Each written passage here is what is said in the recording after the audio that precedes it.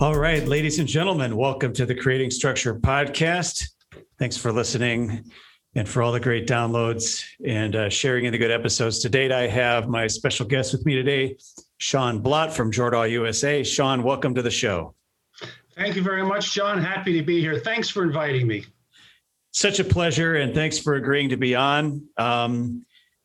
I am always grateful for guests to come on. And, you said something to me prior, and I just want every guest thinks, why in the world would I be on the show? But every guest has way more to say than they think they do. So I'm really glad you agreed.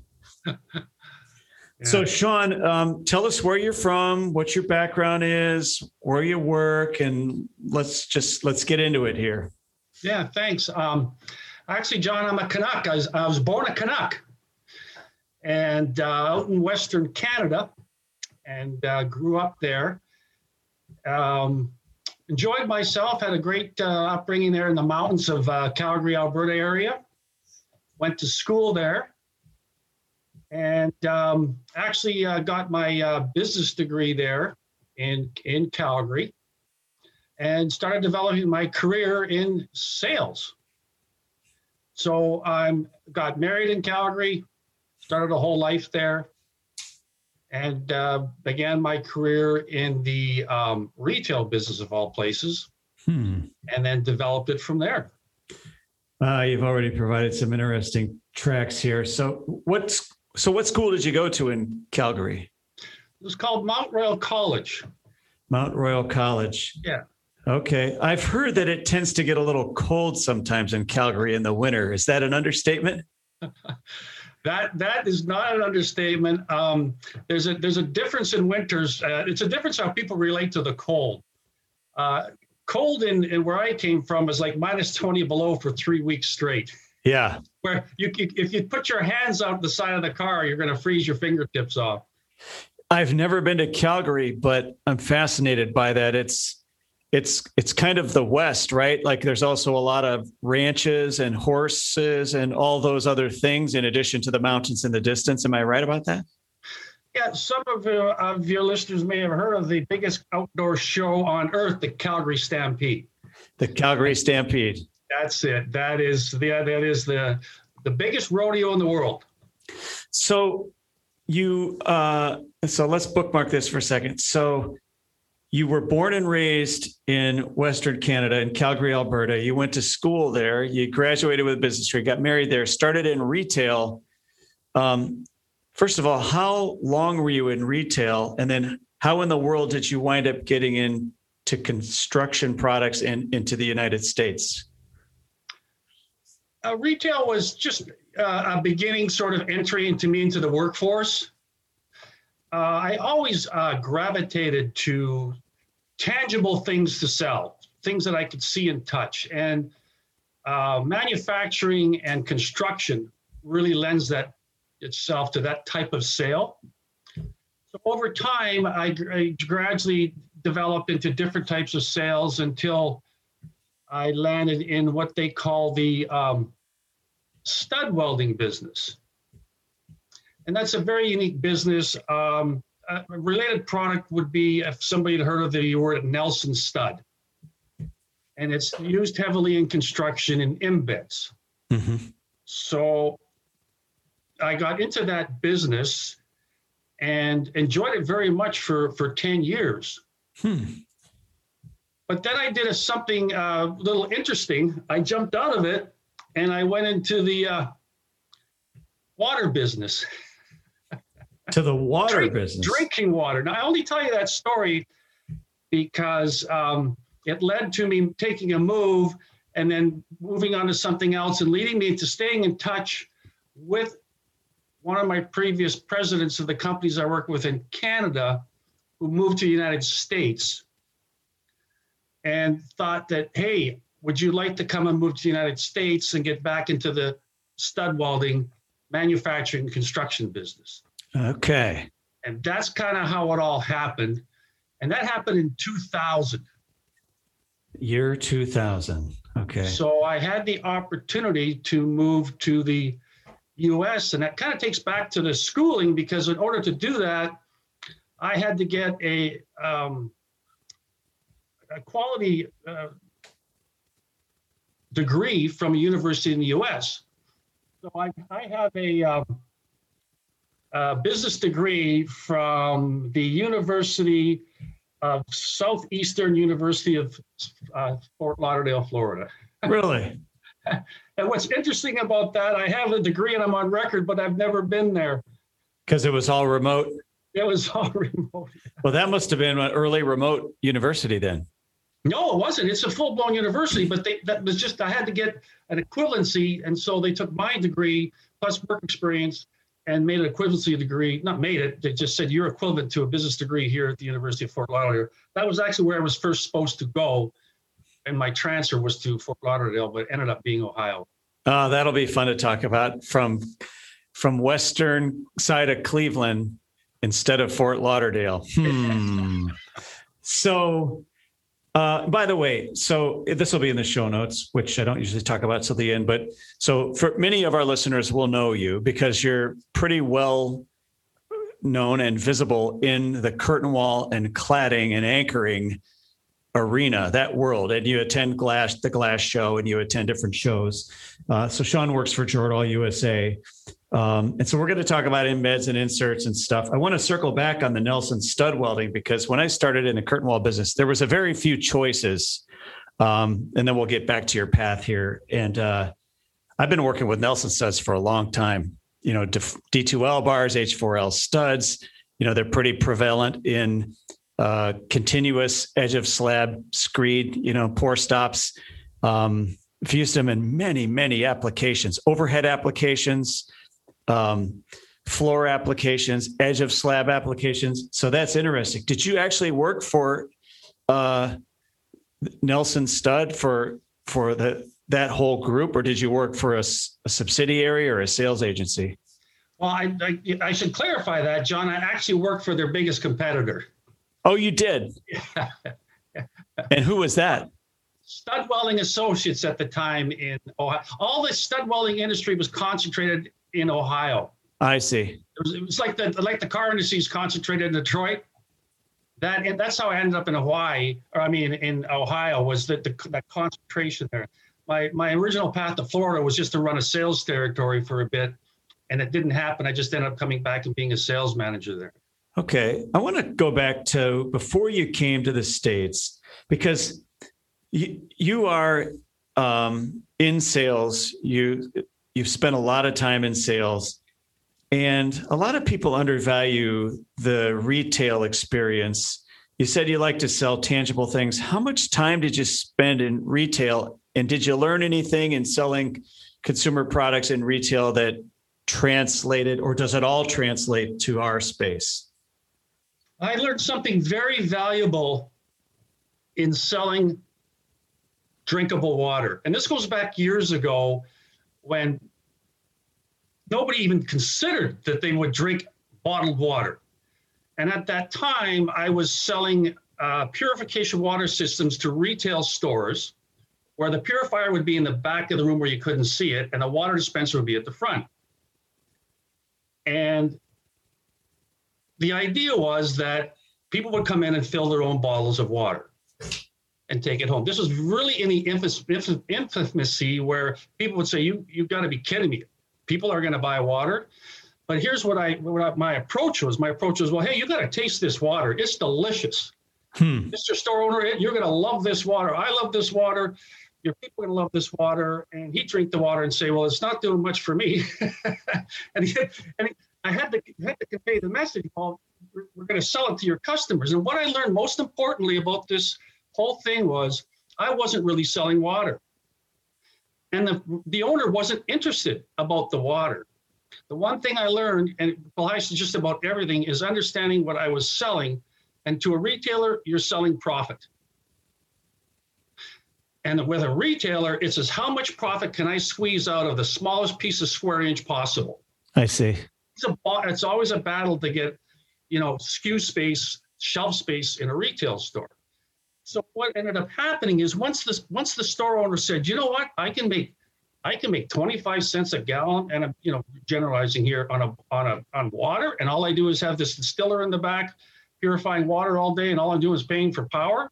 And people are going to come into my store and they're going to be repeat business and I'm going to keep making profit. Once I understood what I was selling, but not water, but profit, that's when I changed my whole approach of how I was selling the customers. So what I learned most is how to understand what you're really selling. It's not necessarily the product. What the customer perceives is he's going to gain from it. In this case, it was all profit. Boy, that is such a great story, such a great lesson. This, in the end, oftentimes it has very little to do with the product, right? We're selling profit, we're selling convenience, we're selling esteem, we're selling value, we're selling something into a space. Did you have two constituents? Did you have the consumer who was actually purchasing, or was your focus all just 100%? If I got the guy on profit, the store owner, he would do the deal with the water. Did you have to do anything else? Well, as a company, that's where the marketing came in. So we had a sales part that I was in. The marketing part was once that owner invested in that system, we had to give him the marketing tools to bring his customers into that store and become, the big word, loyal to the water. I love it. Yeah, and that's really, we all know that in anything that we do, all of us, we're looking for some loyalty. We want to earn that loyalty. So the only thing the customer had to do was set his system up in a way that he could get a good display in the store. And we provided marketing tools like coupons and signs and free testing. We'd send people in there, give taste tests. What we wanted to do was develop the consumer taste, because they were buying the taste now. The owner was buying the profit, the consumer was buying the taste. Boy, that's so good. They're drinking brown water out of their sink. They're going, wow, this is great. And that's kind of how we did our job. So there was two sides of it, the sales and the marketing. That's fascinating. I think there's a lot of takeaway lessons. You said you learned one key thing, and the key thing you learned was focusing on what it was you were selling. I like that so much. So that obviously translated. So now let's fast forward then ahead again. So I want to get into your work now, but you're still talking about your path. So you moved to the States, and I think I kind of interrupted you at that point. You said you brought up the piece about the water, I think, because it reconnected you to an old boss, and then you eventually got to the States. And so when you came to the States, what brought you here again? Was it the construction industry? Right. So the stud welding business that I was in, that I got out of to do something just crazy different, just to sort of expand my horizons, which was this water, was then the same business that the president in Canada I worked for was now the president in the U.S., and he brought me into the U.S. to go back into the stud welding manufacturing and construction business, yes. And was that the company that you mentioned, the stud welding company, that was the company, right? Well, it was now, the company that I actually was hired for in the United States was actually a supplier of the studs to the company I worked for in Canada. I see. Interesting. I was working for the big boy, the big manufacturer in the U.S., North America. Do you think that the stud, I live in the Northeast Ohio, Cleveland area like you do. Do you think that the stud and stud welding industry was so prevalent here because of Lincoln Company and just that whole rich development, research, R&D, production on it? Does it date back to that, or aren't you sure?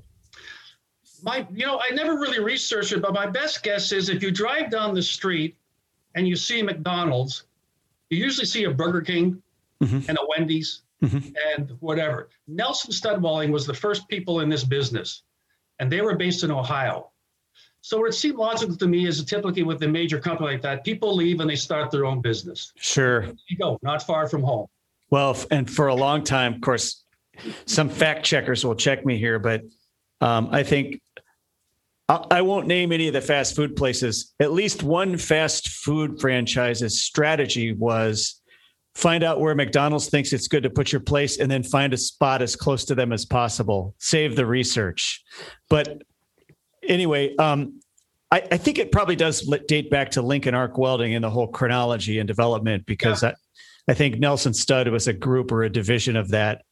And it actually, there's a relationship to structural engineering for all the structural engineers and architects listening, because Omer Blodgett, there's this famous, it's a blue book.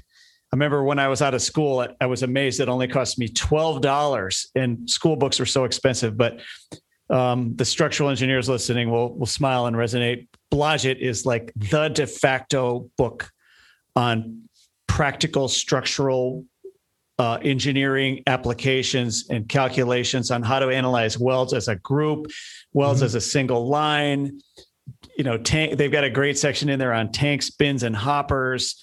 Before I discovered Rourke's formulas for stress and strain, I used it for some panel systems and stuff. So there's a lot of history here in Northeast Ohio in studs and welding and that whole genre of engineering. Yes, there is. It goes back decades. It does. It does. Actually, Lincoln Welding was one of the best companies in the world. I don't know what it's still like, but I know men and women that worked on the floor in the plant, you'd hear stories they would get $50,000, $60,000, $70,000, $80,000 bonuses at the end of the year. Okay, let me reel myself back in here. So talk about your work now. So you were in the stud business.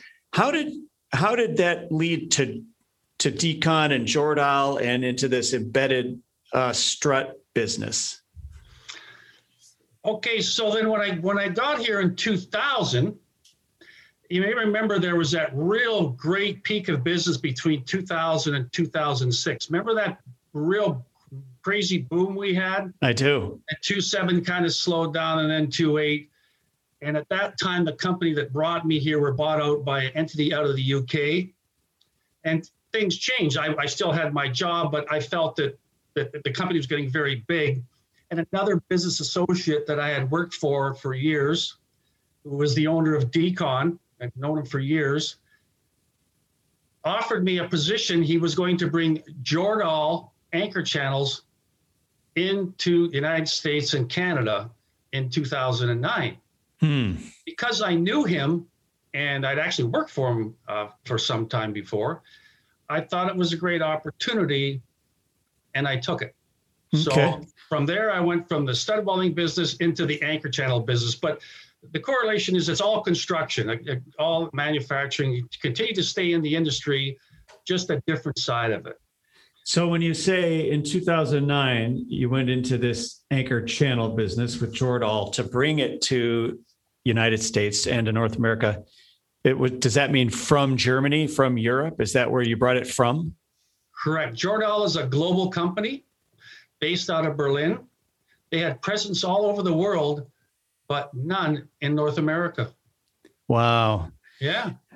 Yeah. And there is a history as well between the founders dating back generations of Halphen and Jordahl, is there not?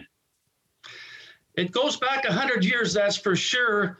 And Josef Halphen and Andres Jordahl. Andres Jordahl did invent the anchor channel in 1913. Back then they were just developing it for manufacturing, where they were still using belts and pulleys and wheels and steam engines and things like that.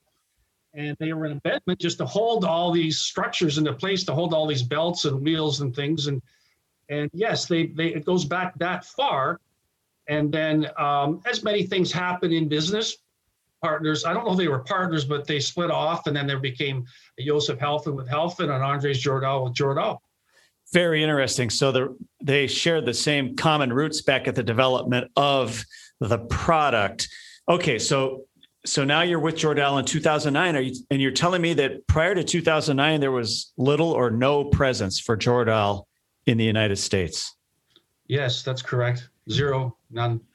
That's pretty impressive because it's 2021, last I checked. And that's only 12 years. So this sounds like you were stepping into an entrepreneurial build from the ground up venture. Is that a fair statement?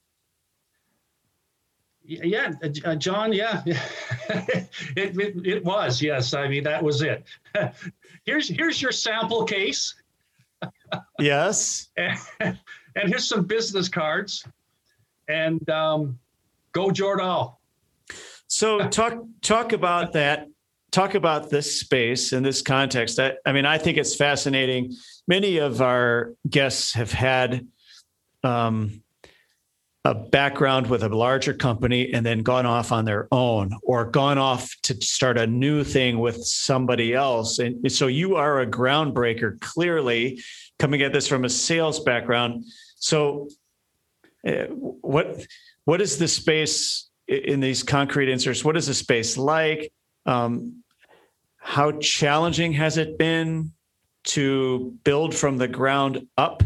Maybe that's the first question. How challenging has it been to build from the ground up and to introduce the product?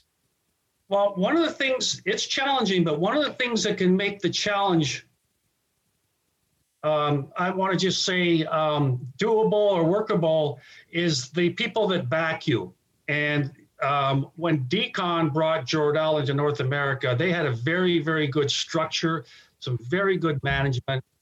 And so they were able to see the vision and understand what needed to be done. And I wasn't going to give them a sale in 30 days, right? So there was a lot of support behind me, good support in terms of understanding what this was going to take.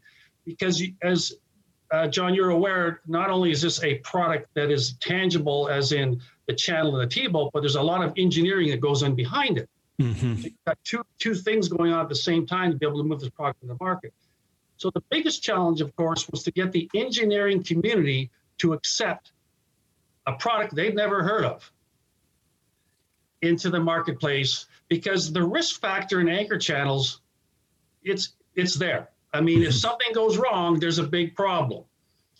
So there was a lot of time spent in terms of developing the softwares and the engineering, et cetera, to get us accepted into the marketplace before we could even start selling the product.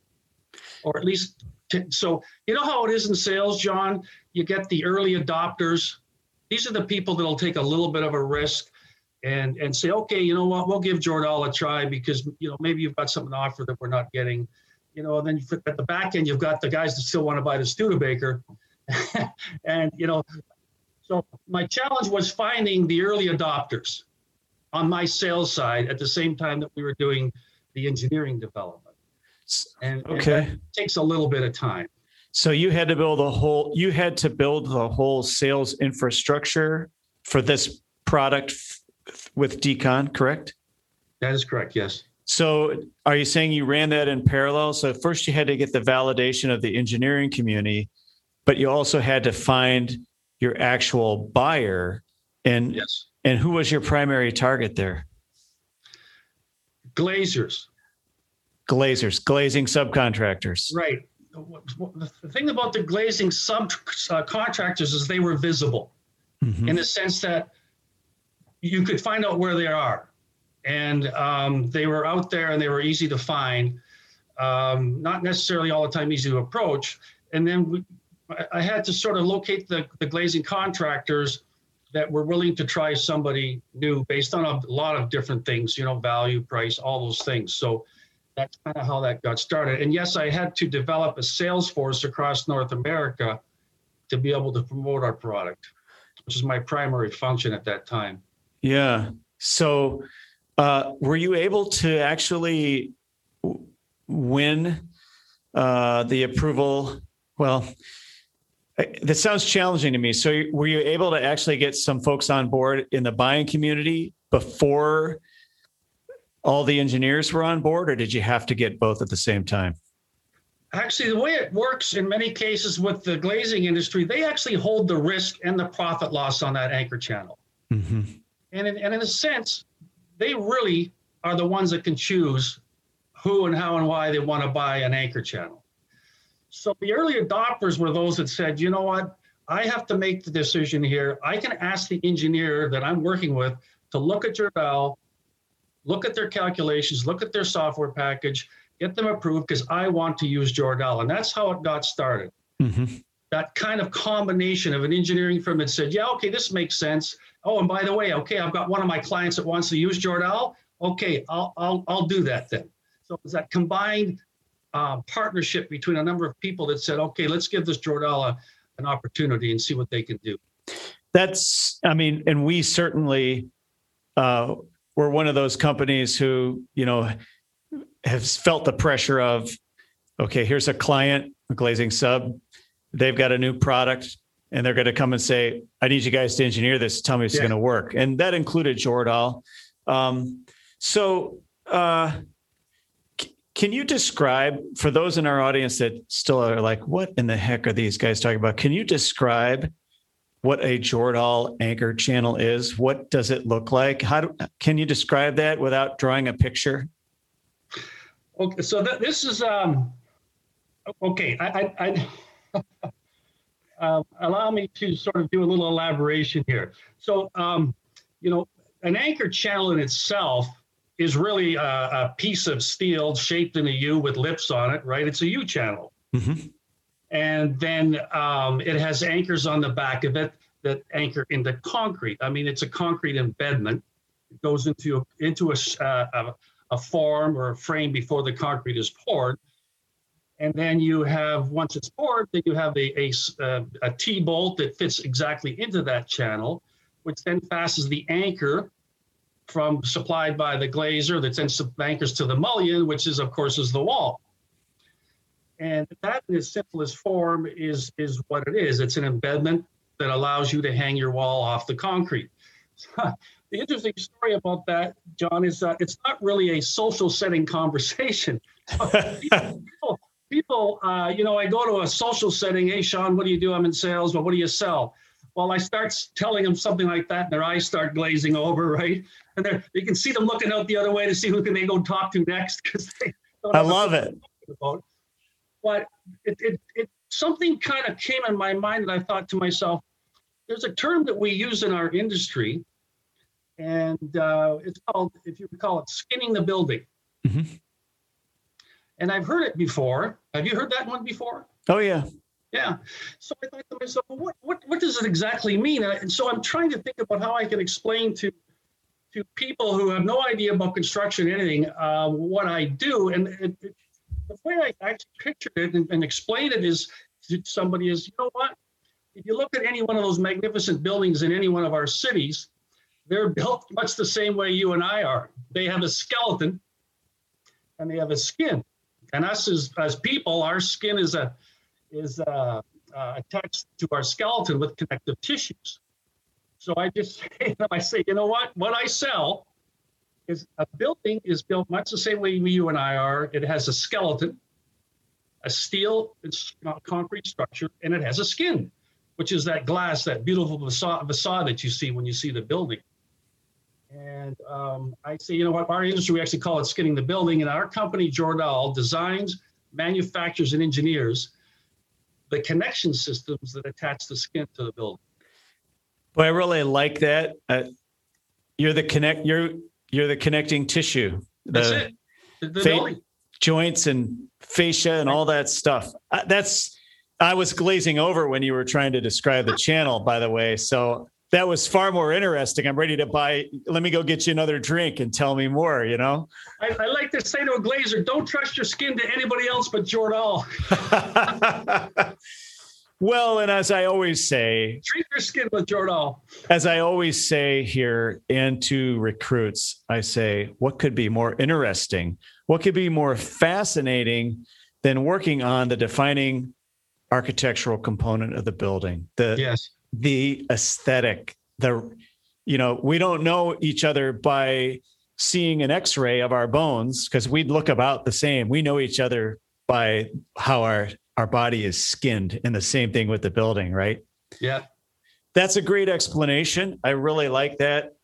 So why are these devices important?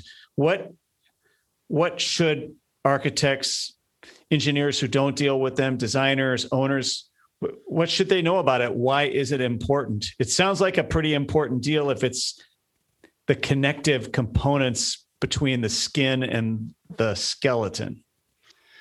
Yeah, well, you know what? Every building's different, and realistically, not every building is suited for an anchor channel embed. I mean, there's a number of reasons you would use them, but probably unitized curtain wall is the primary use for an embed in construction. Why? Because the wall goes up quick and it's done in sections and people can see that they can get their building up a lot faster. So, that's one of the reasons that they would use anchor channels. The second reason is, as buildings are more and more value engineered, you got concretes that thin, you got all sorts of these implements in the concrete. Maybe we don't want to be drilling into our building or all these different things that you might have to do. So we want to make sure that we've got a component in that concrete that's stable, is set, that we can hang our curtain wall off of. And of course, from a glazier point of view, it's the adjustability, to be able to adjust your wall and your connection or your seams and everything so that it fits by using that lateral positioning of the T-bolt and the anchor channel. Yeah, that's really good. I know as a structural engineer that, we say where the rubber meets the road. You and I were talking about this. Actually, Charles Clift, who's now retired, he was an early mentor of mine indirectly when I was at PPG and when I was at MK. And I remember him talking about the different redundancies we could count on in member analysis and framing. There's some give and take there at times, but the anchor is going to see the reaction. And yes, that reaction is going to go into the bolts that attach to this embedded device. And if that embedded device is properly engineered, we're good. But if it's not, or if there's problems with the concrete or other things, we've got a problem, right? We do have a problem. One of the biggest things for the anchor channel in terms of somebody going to install it is getting it in that right position. John, you do the big job of making sure it's going to work. And then on our end, we got to do as much as possible to help the glazier make sure it gets in the right place. Yeah, well said. And the glazier isn't always setting the embed, are they? Oftentimes it's the contractor. That is correct. You are correct there. In fact, the glazier's not even on site. Yeah, I told you, I spoke to a client this week where we're on the last 6 conditions of over a year of field fixes that one of my other colleagues did.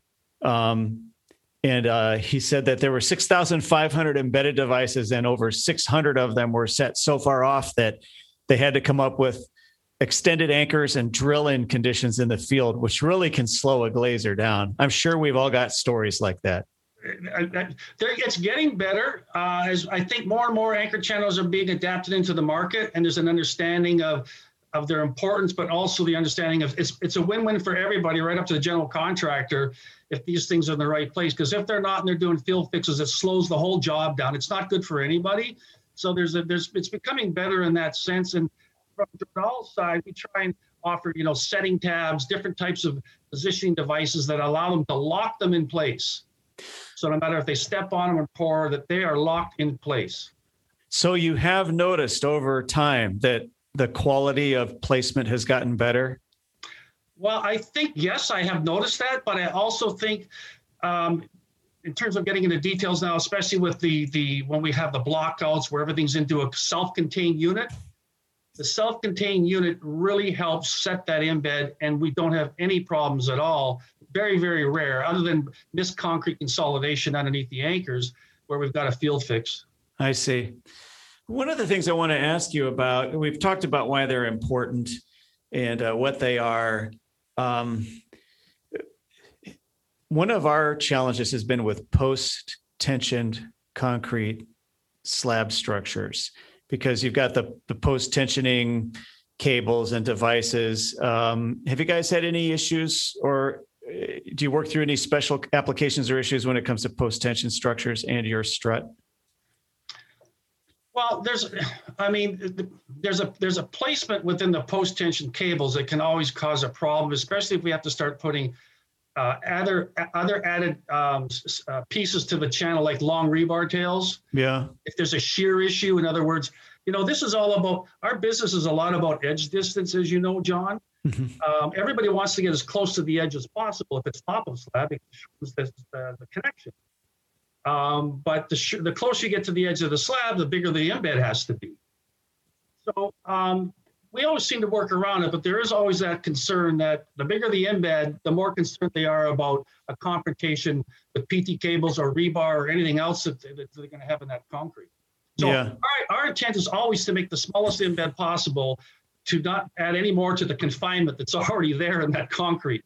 Yeah, that's good. I want to ask you 2 more questions before we move on. I've got some questions about sales and managing sales, but I want to ask you, how has the product approval code requirement landscape changed over the last 10 years for you in terms of compliance and having to meet tested standards? Yeah, that's a good question, John. In the beginning, even when we're into the market, there was really no broad-based approval that was out there for anchor channels. So Halpin had theirs and we had ours, and you work through that. But as that was going on, there was development in the Universal Board of ICC standards. And what's happened since then is now there is an ICC standard for anchor channels and T-bolts and their values in concrete. Okay. And those standards are now all adhered to by anybody who wants to be in the anchor channel business.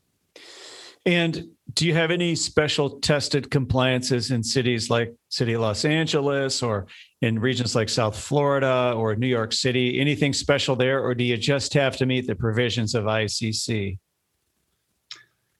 Yeah, you need on the West Coast, because it's seismic, there's only one channel that can be used there. Not one, I mean one style. That would be a tooth channel because of the lateral movement. So that's like the shark's teeth in it, bolt on the bolt, and then so that is all ICC approved. So that's an automatic approval. In the city of LA, you also have to have a structural welding approval and LARR approval. So, but that's once you have ICC, those things are just kind of an automatic. And that's all in place now. And final question on that. Does Jordahl have technical support internally, engineering to help bridge the gap between the glazing sub and the professional engineer of record? Yes, we have in-house engineers and we have field structural engineers. And their idea is to support if there's an issue in the field, or support either an in-house a glazier who's got their in-house engineering, or engineering consultants and window consultants. So yes, we have that. Okay. So you appealed to the buying community, glazing subcontractors, and thank God for glazing subcontractors. And yes. I think we could also say exterior wall trade subcontractors, because there's a very holistic element now to bundling the facade into one exterior wall subcontractor, EWSC. Right. But what about the architect community? Do you still find you have a need to provide information and substance and background to architects to help specify your product, or does that not really enter into it? In our experience, we have found that the architect, again, I'm just generalizing, of course, to any architects that might be in your audience, but in general, the architect just wants their building to look like they designed it. And you figure out how you're going to put that wall on that building. Now, we do have from time to time some architects that do want to see what the contractor's using for an embed. But I guess usually it's pretty much left up to the glazier to understand how this wall's got to look when it gets put up and this building's going to look. And that's their job. And the architect basically may oversee it. But I rarely do run into an architect that has requested information on the anchor channel. Okay. Do you have a master spec or anything if somebody wants it? Something to incorporate into concrete embeds or in a CSI format, or you don't even need to worry about that?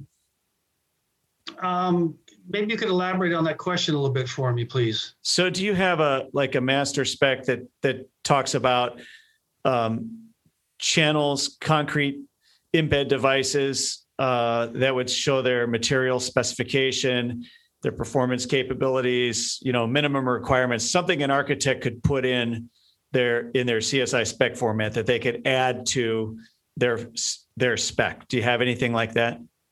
Not in general, not like the way you laid that out. I mean, we have different design methods and different design criteria, but I don't think in the way you laid it out. Do you think that's something we should be looking at? I don't know. I know many folks have for their products a master spec or a standard spec, but I know the consultants, us included, all of them of Substance have a section about concrete embed devices where we would define, a Halph and a Jordahl or equivalent, you know what I'm saying, Hilti, et cetera. No, that's really good. I always say, one client I was consulting with, I said, we want to educate the glazing community on the value of this product, and we want to inform the architect community on the capabilities and why it deserves to be specified with their senior technical people. It's just one approach. That's a very good insight for me, John. Thank you. Oh, yeah, you're welcome. Well, for those we may have put asleep already, that person at the party. It's funny. Whenever sorry to your audience for that. No, we could talk for 2 hours on the nuances of embeds here. But to your point, my wife, who listens to this when it's produced, somebody will come up at a gathering or a party or a social event, and they'll say, and we're talking, so what do you do? And I'll go, I used to go into great detail. And now I go, ask her. She'll be like, no. I'm like, no, just ask her, please. It's far more interesting when she'll say something like you said, those cool glass buildings? Mm-hmm. He makes them so that glass doesn't fall on your head. There you go. That's what they relate to. And I'm like, but, and they're like, oh, that's cool. Next topic, right? Yeah, exactly. Like, John, excuse me, I got to get another cocktail. Exactly. Exactly. That's so funny. So I want to shift because I really don't want to ignore your experience in sales and managing sales. That is a particular skill set. One of my friends, who is a marketing and sales guy, said, he discovered that while it can be taught, in his opinion, as he interfaced for years and years and years in different markets, that for every 20 people that could do, he would say there's probably one person who can really sell to the value proposition. And he said, if selling is your skill, pursue the rarer skill. He said, if you can do and sell, if you can, pursue selling. And I really liked what he said, not to make, Zig Ziglar says, well, everyone in the world is a salesman. His whole spiels when he was alive, he talked about Columbus was a salesman. There's a great spiel there. So I don't want to minimize that. Everybody at some point is selling something to their colleagues or to their family or to the world, but you make a living in sales and it's a special skill. So, this background about sales and being a rare skill. What's the difference between selling directly and managing those who sell? Okay, so when I'm managing things that sell, the first thing you want to build is a team that has a fit together. And I find with management, there's many more decisions to be made. There's much more direction that needs to be given. Organization in terms of how I'm managing the time with the different sales reps and getting in front of them, and then us getting in front of the customers. You are dealing with some personalities at that point. When you're just selling for yourself, you're just out on your own. So you're dealing with some personalities, all good personalities, but understanding how to work with them. Mm-hmm. That's really important, so that we're all working together, getting the best out of each other. And so that whole makes that whole team concept. So there's a lot more involved in terms of how you run your day than just going out and selling for yourself. Do you still have direct sales responsibilities yourself, or do you have enough of a team where you're able to manage the team and just create approval situations, yeses and nos and things like that? Well, I like to stay fresh, John. I think it's important that I don't lose my sense of the customer.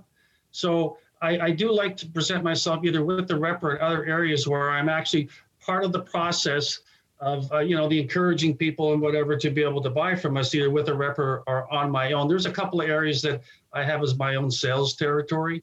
Mm-hmm. And it helps me stay in tune and focus with what's going on with the customers in the industry. Interesting. I was talking to my barber, shout out to Sal's Barber Shop in Hudson. He's got 6 barbers in total, him and 5 others. I said, why are you still cutting? I'm glad you're still cutting, but why? He said almost the same thing. He said, you know what?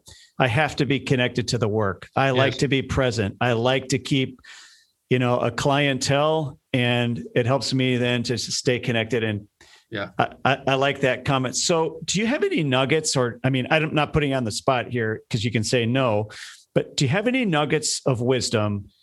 Sales can be pretty wide open, as you said. Do you have any nuggets you've learned along the way on how to communicate the value proposition with consistency when others are going out there, communicating the message, having consistency and clarity around the product, even as far as scripting, if you will? Is there anything special you've learned or you have to do that helps leverage those salespeople to the benefit of your product? Actually, you mentioned the word scripting, and that's still an important word in our industry. We make it our own, but when you mention the word message, one thing that I think is important for, at least in my sense, is that the message has to be consistent with everyone, so that we're all saying the same thing. And then when we have different objections we're dealing with, we all have the same idea and answers to what those objections are.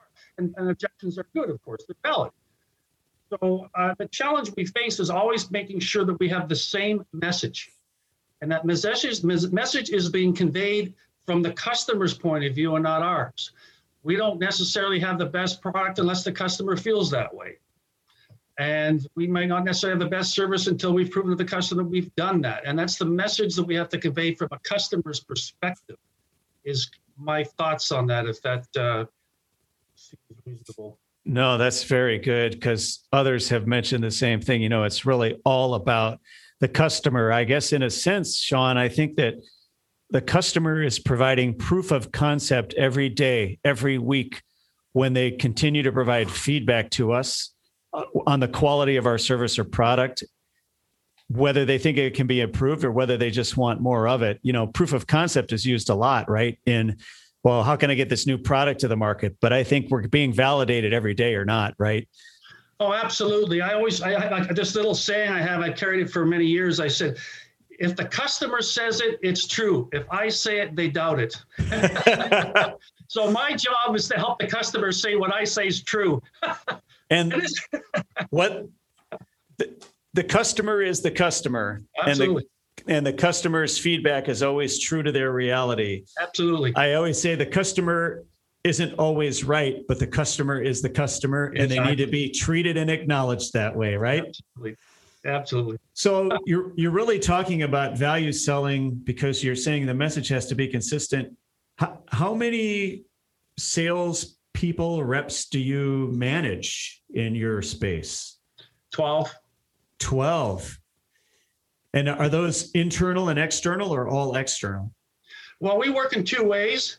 John, we have our own internal sales force, but we also use a number of independent sales representatives. Okay. So these, as you know, are people who may have a glass line, an aluminum line, my Jordan anchor channel line, a skylight line, anything like that. We tend to partner ourselves with people that are in our industry selling to those end users. I see. So you have to treat them the same way as your internal in terms of messaging, right? Consistency. Yes. Yeah. And I actually tell my independent sales reps this, and we have a good laugh about it. When I wake up in the morning, I know with my own salespeople, I know exactly what they're going to be doing that day. With our independents, and these guys are very good professional people, and they do a really good job, but they've got 10 other jobs or product lines they might be thinking of selling that day. So a couple of parts of my job with working with these great independent reps is I wake up, I got 2 sales jobs with them. 1, I got to sell Jordal, and 2, I got to sell them on selling Jordal. I love it. Never a dull moment. That is really good. So just like the retail guy where you were really selling profit, you've got to sell your independent reps on 2 things, right? That's really good. Yeah. I really like that. Their time's money, and I got to see if I can get a chunk of that. Yeah. And, let's let's just take this moment because I'm thinking about him. Let's just take this moment to give a shout out to Shane Walsh because he's one of your guys and he's great. Oh. He's great with your product line, isn't he? He is a true salesperson. He's a relationship builder. We didn't touch on that, but we all know that. One thing about the sales world is there's still something about a relationship. Shane is a true relationship builder. And he does one of the things that's very important for any salesperson is if there's something isn't right, he makes sure it is right. And he just does a fantastic job for us. For anybody he works for, he's doing a fantastic job. And he continues to be our top sales rep year after year. Is that right? Yep. And he's got a great accent too. Oh, doesn't he? The Irish. The Irish. Yeah, he's good. So sales has a lot to do with communication, correct? Yes. So I ask all of my guests this question. How important is communication, in your opinion, as a contributor to your success, both you personally and to your organization? How valuable is communication? Communication is, at its core, the most valuable thing that we can have next to our product and our support. And what I find interesting today, John, is there's so many different ways to communicate with people. It's changed a bit. We have LinkedIn to communicate. We have emails to communicate. We have phone. We have text. We have all these different ways of communicating, advertisements and magazines. So the communication process can be very, very detailed in terms of how we approach it. But in terms of communicating directly, if we wanted to talk about that with a customer, I think the idea there is just the simplicity of it. What are we trying to do here together? And communicating that message by understanding what they're looking for and what their problems are and what the solution is. So my communication has to follow directly into fitting what their needs are and tailoring it to that. If that type of communication. So obviously it takes a knowledge of your product and knowledge of the industry and what your customer is trying to accomplish. There certainly are multiple channels through which to communicate these days. It's unbelievable. It's unbelievable. And I even prior to this, I texted you and said, I might need another 3 or 4 minutes. And you responded, but you were already on the Zoom, which is a virtual meeting. We're doing this on a virtual meeting. Right. And yeah, that's interesting. So one question then, I don't know if you had a time to think about this. Do you have any, you see a trend you mentioned earlier about, better clarity and how embeds are placed and such, but are there any hot topics, any passion points, any buttons, like things that you see, things that are a problem, anything about the industry that you're like, if I had something I could talk about, I'd love to talk about this. Anything like that you want to talk about? Well, in general, to me, facades are good, right? Facades are my life in a sense. I'm passionate about them. Certainly for me, in terms of products I sell, I don't have a lot to do with energy efficiency, but I really see things going that way. In terms of everything we do now is talking about, energy efficiency and how, remember a few years ago, we talked about the battle of the wall. Yeah. Hey, we got to all get more energy efficient. And, it's a constant thing in the back of my mind, I guess, is am I affected by that, not affected by that? Mm-hmm. The other thing that I find very interesting, at least with glass, is the creativity that we see out there in terms of design. I happened to come by, Amazon just announced their another phase of their headquarter 2 in Virginia. Mm-hmm. And that new building they're building there, check it out if you can. I made a note of it here. It's called the Helix. It's this huge spiral glass. It's the spiral.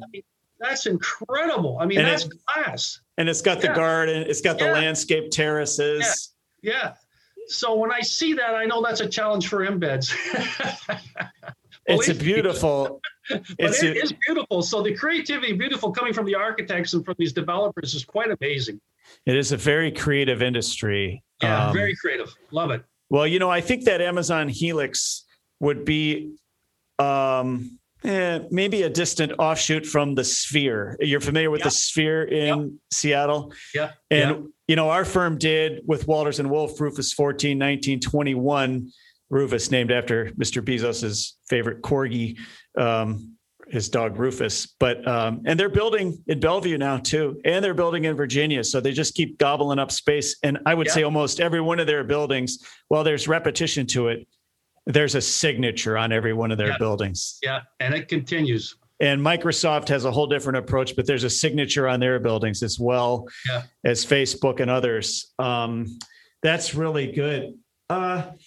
So you talked about direction of the industry, et cetera.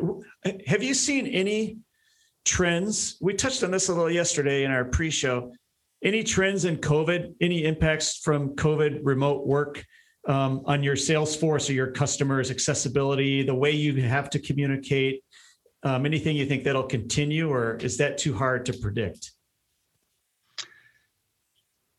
It is very difficult to predict. You hear, these are factual stories. In the midst of all this, people were moving out of the cities. Mm-hmm. They're moving back to their homes and they were working remotely. Much easier, let's say, for a tech company or a banking industry versus somebody like me that's in manufacturing. We've got a plant. We have to have people in there. We're considered an essential business. That's all fine.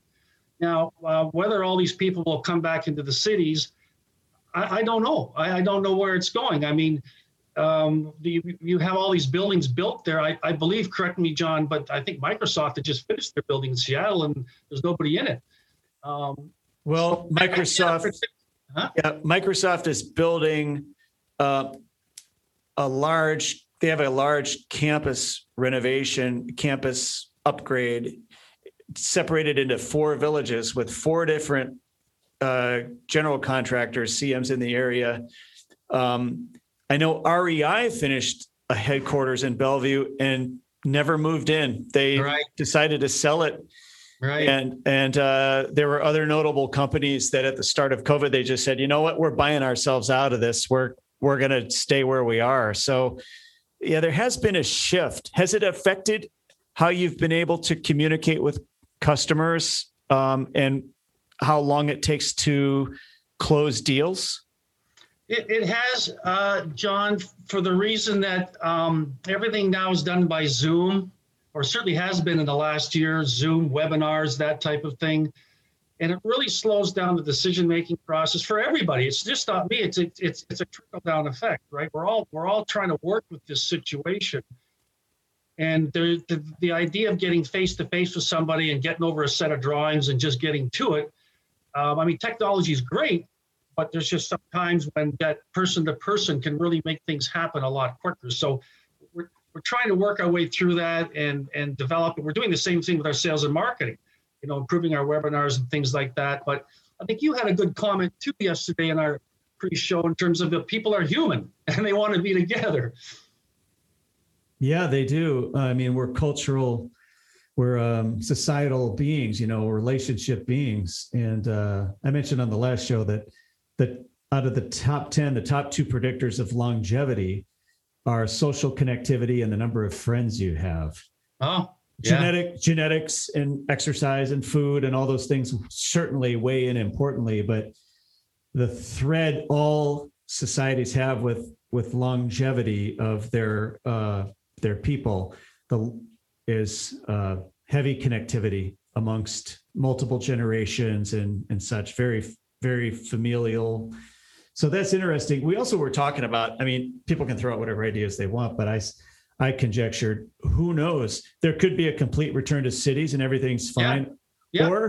Or one could really say, we're going to go to secondary and tertiary locations where there's better real estate prices. People are closer to their homes. They're going to build more 2, 3, 4, 6-story campus style buildings with a lot of square footage to give more room for people when they are inside, which will create a lot of concrete and a lot of embeds and a lot of square footage of exterior wall systems. And a lot of engineering.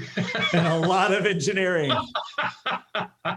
all the data centers, there's a lot of data centers are huge. Thermal work and waterproofing work, because no matter how high tech we are, yes, still can't put your system and your people in a tent long term. You got to be inside bricks and mortar. Yeah. Well said, John. So, Sean, we're actually, believe it or not, we're just about at the end here. It's been over an hour, and I want to make sure that we get a chance to close up in a way that is there anything that you think has been a contributor to your success? I always like to ask people, do you have any mindsets or routines or patterns that help you stay centered professionally and personally that you do that you find have been helpful? I've always been an avid reader. Mm-hmm. I think there's a couple of things with that, at least in my case. Because I do so much in the written word now, reading does help me in my communication in the written sense. It does help me too verbally. I do exercise. I think, certainly an exercise routine or stretching, nothing too heavy. I'm not out there. I'm not going to be the Hulk anytime soon, but just some type of regime of sort of some fresh air and a little bit of fitness. And like you said earlier, trying to make sure that I'm, connecting to the community, staying connected to some friends and family. And, just in general, also trying to not get too stressed out on the job, working through some of that and balancing that out a little bit. I'm trying, I guess it's a little, I don't want to sound like this is overused, but I do think that for all of us, and I'm speaking for all of us in terms of, putting some type of balance in it all. Yeah, when we come up with the de-stress program for people in the glass and glazing facade world, we'll go on the road and make that presentation. That'll be our living. Exactly. Yeah, exactly. I'll be the first student and then we'll go and sell it. So who's going to win the Stanley Cup this year? Well, you know what? How about the Las Vegas Golden Knights? Really? They seem to be on a tear. It looks like Tampa might be a little slower this year. Edmonton Oilers could be a real strong finisher if they get hot. It's really quite interesting. The format's going to be a little different. The challenge with the format this year, John, is depending on, you could have two really good teams playing each other, and either one of them could have won the Stanley Cup, but one's got to lose, and that's just in the preliminaries. It's got nothing to do with the Stanley Cup. So it's going to be fun. I'm just happy they're playing. Being from Canada, it's like everywhere I went when I came to the United States, there was a baseball field. Well, everywhere you go in Canada, there's a hockey rink. So I kind of grew up with it. So that was a great question for me. Thanks. Yeah, no. Are there any sleepers that you think could surprise people? Toronto Maple Leafs. They're pretty good, but I don't know if they have enough, but they could. It's been a while since I believe, correct me, but a long time since the Canadian teams won the Stanley Cup. Yeah, I wouldn't have that fresh and handy. But pretty sure. I'm still disappointed that there's no NHL team in Cleveland. It just was never a big enough market. But I did go to when the Cleveland Barons were part of the WHL, I went to the old Cleveland Arena, which some folks may remember it listening, and they didn't have glass, Sean. They had screens. Oh, geez. Metal screens, and they would rattle and shake, and that, you hoped you didn't get a seat behind a column. It fit about 9,000 or 10,000 people, and they would fly up against the boards, and you could just hear the grunts and groans and bangs, and the screens would shake back and forth. It was that's the way to enjoy hockey. You're right in it. We had a good time. In fact, we went down there for stick day. There's about 12 or 13 boys on my street, and half a dozen of us, somehow a parent took us down there. It was stick day, cheap. And we all came back with hockey sticks.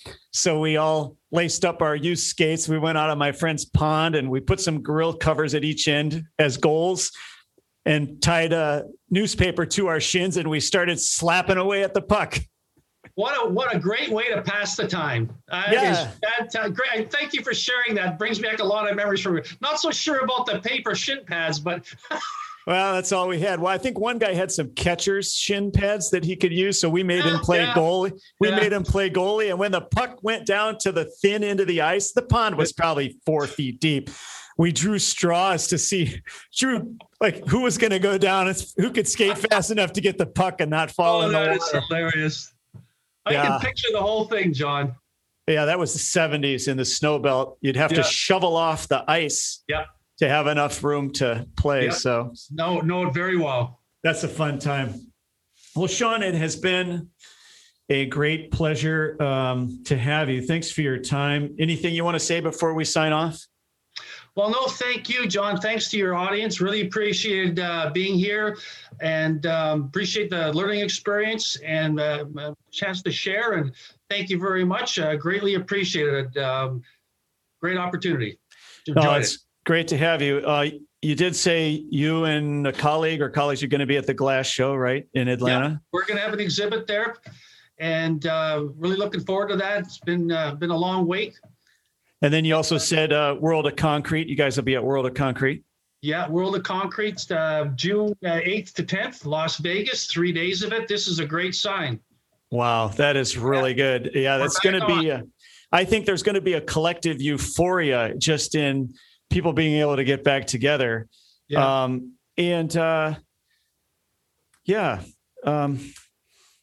The Glass Show, World of Concrete. That's all good. Well, again, thank you for being on the show. Thank you for your time. I wish you all the best. We'll circle back around and we'll be in touch. And thanks to the audience. We will catch you on the next podcast. Have a great day.